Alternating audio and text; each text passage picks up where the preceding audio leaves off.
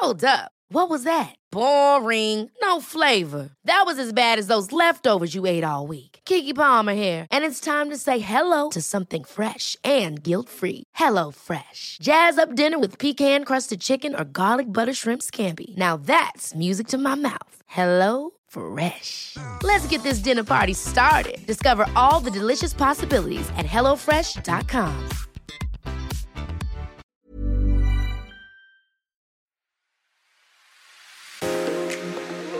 Hello and welcome to the Daily Home Edit Summer Series. I'm the editor of Home Beautiful, Sarah Berman, and this is the last episode of our silly season sojourn that we've been on. We'll be back to regular programming from next week. That means a daily 5-minute drop of home and lifestyle tips, advice and hacks. We had to finish up our summer series with a good one, a conversation our features editor Holly Byrne had with Better Homes and Gardens television host Tara Dennis, who is not just a crafty presenter, but also a style-savvy woman with her own store. I'll hand over to Holly as she finds out how Tara went from handywoman to TV star. And thank you for listening to our summer series. Now, most people would recognise you from the TV show Better Homes and Gardens.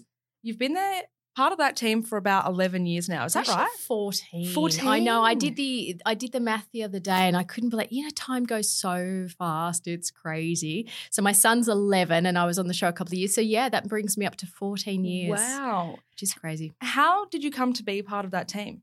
Well, I used to work for Channel 9 for 8 years before that. I've always been on home reno shows. So I started on Changing Rooms, which a lot of people remember. I am guilty for those feature walls and those strange colours way back in the early 90s. Oh, that was so fun. I'm painting over them now. So I'm kind of, I'm going back over and repaying my debts. I went to Our House as well. I worked on Our House. I worked on Burke's Backyard. So many of those shows. We did that was really in the early days when Scott Cam and Jamie Jury all started on those big home reno shows. We did Renovation Rescue. I did DIY Rescue. So I was kind of part of that whole genre in the early days where people actually rediscovered DIY and, hey, we're still going. So that was about 22 years ago that I actually started in television. So I'm really showing my age now. That's incredible. It's good to see that it is still going strong with all these renovation shows. Sure is. I think it's never been as strong, actually. It's amazing. It's huge. So then how did your love of design begin? I recently read somewhere that you started learning basic home repair skills at an age as young as 10. Younger. How did that all start for you? I'm a child of compulsive renovators. My parents, they just enrolled us. My brothers, I have 2 brothers, so they enrolled us in wallpapering and bricklaying and cleaning and all of that stuff, from 3 years old, really. That some of my earliest memories were doing that kind of stuff with my folks. They're still decorating and renovating. They're separate now. I don't know if that's part of the deal, but anyway, my mother, you just can't stop her. She's crazy for, painting and gardening, and she's just into it like mad. So I get it from them. Well, I'm glad to hear she's still going with the renovating. Yeah.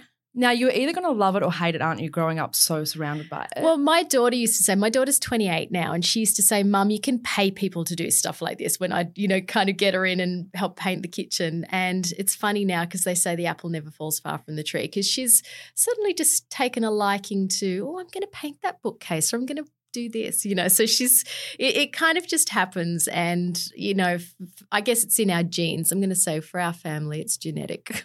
I love it. So at Better Homes and Gardens, talk me through your role there and what kind of fun activities you get up to as part of the team. Well, I've always been the decorator and the craft presenter on the show. So as I say, I mix it up. Sometimes I'll be doing anything from a full kitchen reno to making some Christmas crafts or things out of little paper bags, quick tips to help people around the home, quick ideas that really just make people's lives better and easier.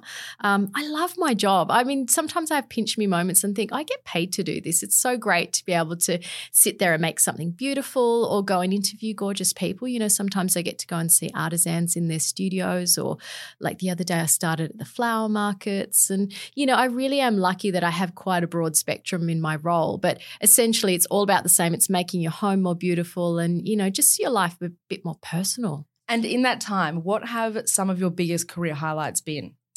Oh my gosh, where does it begin? From one kitchen to the next. I don't know if I could ever say that anything was a career highlight. I mean, there are certain jobs that you remember that have a bit more to them. I think some of the best ones really of when I've felt like I could get in the car and drive away and I feel like I've really made a difference, and that could be there's this great little kid called Sam. We went and did a makeover for his garden shed. He was about 11, I think, at the time. I met him again the other day. He came to visit me in my shop. He's about 14 now, but he's such a little go-getter, and we did this makeover for his shed and we gave him power tools because he helps his nan, he mows the lawn, and he's just one of those little stars that you just look at and go, you know what, you're going to go a long way.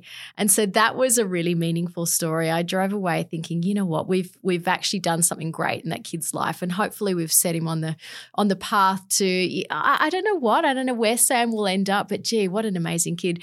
Another amazing story that I remember, well, we did it recently. We actually did a Christmas episode at a place called A Friend's Place, funnily enough, and it's a childhood bereavement centre. So it's a non-profit organisation, and they have counsellors there who volunteer their time.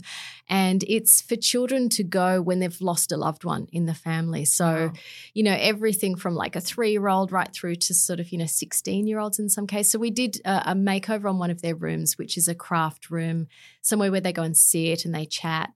But this time I got the whole team involved, and we did them like a fairy tree and a cubby house. We did a whole garden makeover, and it was amazing. Wow. And they're the ones that I stand there and I watched all the kids come in, and they really, you got to hold back the tears. You think, you know what, we're so lucky to be able to do what we do.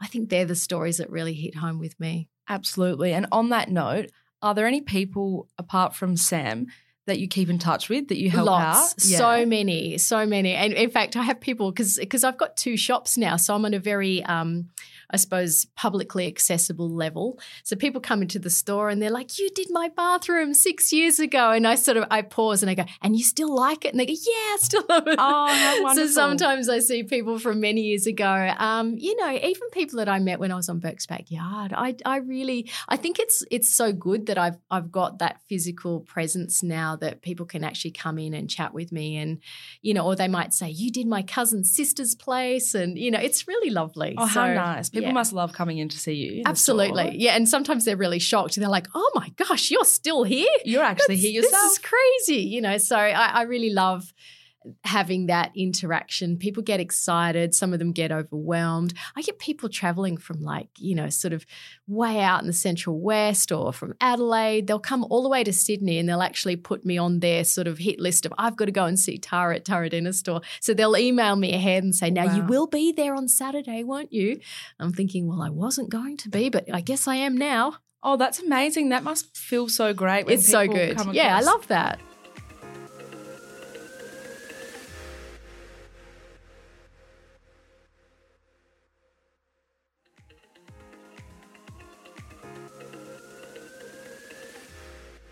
Just to backtrack a little bit, you grew up as a child of Mad Renovators. Yes. And then got into the TV side of things. In between, did you do any studying or were you just at it all the time? Can I be honest here? I did nothing. I was hopeless at study. I hated school. Left school at 17. I actually did all my schooling in Canberra. So my family came from London. I was born in London, so we came when I was about 7 to Australia. So did all my schooling in Canberra. I got to 17 and I thought, you know what? I'm just going to jump on a plane and go back to London and do something. And that's what I did. And the only training that I've ever had in decorating, I suppose on an actual level where I got a piece of paper at the end of it, was a 3-month night school course in paint finishes. And that was in the late 80s. So I set myself up as an interior decorator, as you do, printed out some little business cards like the local sort of, snap printing version in London in those days.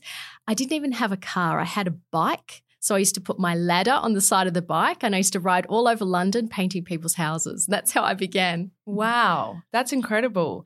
And then how did it transfer into TV? Well, I always believe in sort of serendipity, these funny little happy accidents. So when I came back to Australia, I was, how old would I have been then? I was 21, nearly 22, because that's when I had my first child. So I was quite young and I couldn't go up ladders for a while. So I started painting. So I started something called folk art, which a lot of people would remember, the little flowers on tin cans and all that kind of stuff. So I used to use these paints and I loved them. So I rang up the company. I said, I love your paints. Can I come and work for you?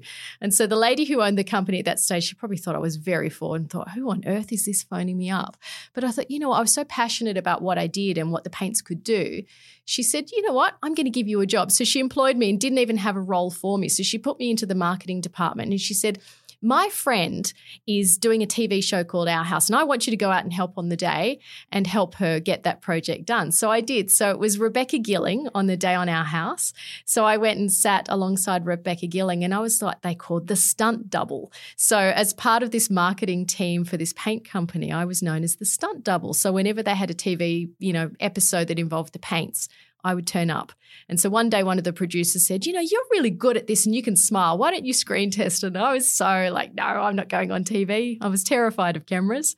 Wow. And he said, no, just come along. It'll be fine. So I screen tested for changing rooms and I was just like, oh my gosh, that was the worst experience of my life. I was just so nervous. And they rang me a couple of weeks later and they said, yep, we'd like you to come and work with us. So They used to record for 1 week out of every month. So the paint company would give me that week off to go. And so I used to do all the design for the rooms that we did, used to physically go and film it and do all the prep, do all the shopping for it.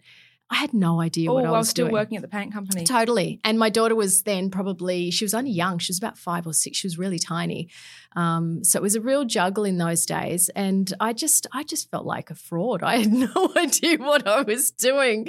So, I just bit off more than I could chew and just chewed like crazy and pretended. So, I'm still doing it. So I guess something's 22 working. years later, here you I know. are, So there you go. most loved. It's testament for, you've got to sometimes just be really brave and take a big step and just be confident. And I guess that's what I did. Well, good on you. Thank you. Aren't we all glad that you did? Yeah, it's fun. I have fun. That's the end of the day. I mean, I'm not saving lives. I'm just, making the world prettier with a little my bit paint more brushes. beautiful. Yeah. And now more recently, you've opened up your own retail store, two of them now. Now that's brave or silly. What prompted you to take that plunge? Well, a good few years ago, I was approached by to be a designer for a company that makes ceramics in Australia, like dinner plates and cups and mugs and plates and all that sort of stuff. I was hand painting designs and licensing those designs to this company. So they were sold in stores like David Jones and all these independent retailers. So I worked with them for a good couple of years. And so we could see what my product looked like at a physical level in a store. And then one day my husband said, you know what, we should open a little showroom and have all your products on display and we can have our design studio at the back and the showroom at the front. So I said, well, that can't be a bad idea. Anyway, I never wanted to be a shopkeeper. I thought, why on earth would you be a shopkeeper? It's, crazy business waiting for someone to come in and, hoping they'll buy your products. So we opened a little store in Wahroonga, which is in the northern suburbs of Sydney. And we had our design studio at the back and this little physical presence at the front. And then they came in and they were buying the plates and then they were buying this and that and soaps and candles. And then suddenly, boom, I'm a shopkeeper, which it just kind of blew up, which was crazy. And we started teaching from the store. So I've got a workshop out the back. So we were doing paint finishes like I'd started way back when I was 17. So I was teaching classes. Wow. So it kind of went from one thing to the next. And this year, again, my husband said, well, look, we can't continue at this level that we're at. We're too big to be small and too small to be big. We have to scale it up. So we need to get a second store, which at the moment with what I've got on my plate is just a huge juggle. So I said, well, look, okay, we'll do it. So we found a bigger premises in Balmain. So now we've taken a triple shop front there as well as the one in Wahroonga. So now I do all of the buying, do all the inventory, I do all the visual merchandising. My daughter helps. She runs that store. So it's very much a family business. My husband's involved in the business. So we now employ 12 people. Wow. Yeah, that's which is amazing. Crazy. Congratulations. I know, on all the but success. it's probably the bravest thing I've done in my life. Some days I wake up and go, what on earth have I done? Because again, it's, you're always so, I suppose, at the mercy of the economy. What you can buy more petrol and food or a cushion, So what do you think it is about the store that makes it so well loved and so successful? What is your ethos behind? I think because we just put so much passion and love into it. What I try to do with both of the physical premises is to try to make it as much like home as possible. And people walk in and they go, I don't know what it is about this place, but I love it and I feel comfortable here and I don't want to leave. And it's because we make it feel like home. So I think it goes beyond just putting products on a shelf. You have to put, there's some energy in there that you have to put that makes people not want to leave. The Balmain store particularly, a lot of guys love the store. We're getting a lot more families coming in. So I suppose geography also affects it. But in terms of the actual product mix, I just think it's the energy and how you display things, and it's creative for me. And I think that's what I've loved the most is I put so much effort into the creativity. My daughter and I were on Saturday. We worked there until 9 o'clock at night. So we did a 14-hour day. We were both sort of dancing around on ladders at night. And I said, come on, we'll go and get some dinner after this. And, we're such a team. It's so good. And we just want to present things in beautiful new ways. So I'm always reinventing the store. People come in and go, it looks different again. And that's the secret, I think. It's just, what's Tara up to this week? What's she done? That's such a lovely sentiment. Leads me to my next question. Your home, being in the industry and an expert in interiors and style, is it ever complete? Are you ever finished at home? Or are you always doing Homes things? Never are.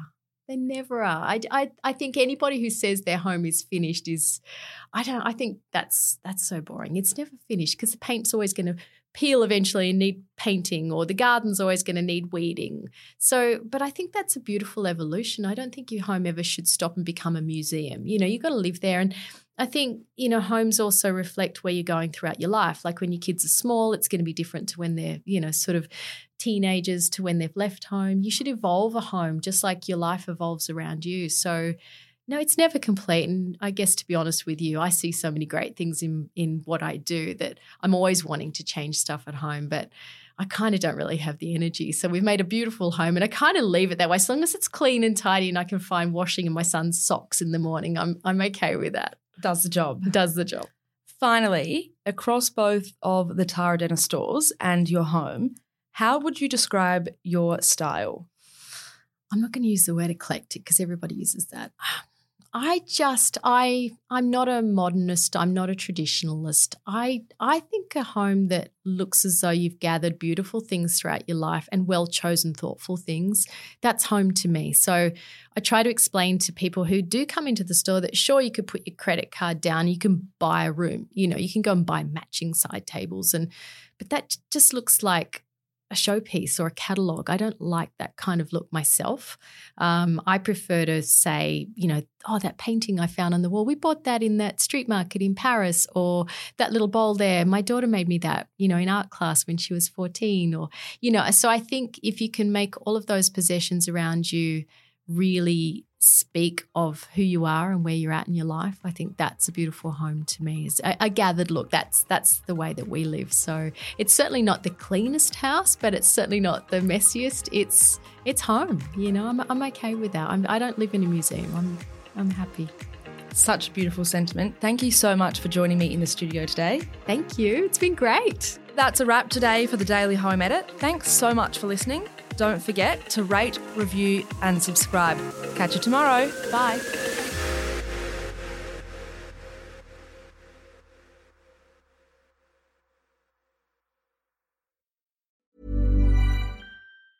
Hi, I'm Daniel, founder of Pretty Litter. Did you know cats tend to hide symptoms of sickness and pain? I learned this the hard way after losing my cat, Gingy. So I created Pretty Litter, a health monitoring litter that helps detect early signs of illness by changing colors, saving you money and potentially your cat's life. Pretty Litter is veterinarian developed, and it's the easiest way to keep tabs on your fur baby's health right at home. Go to prettylitter.com and use code ACAST for 20% off your first order and a free cat toy. Terms and conditions apply. See site for details.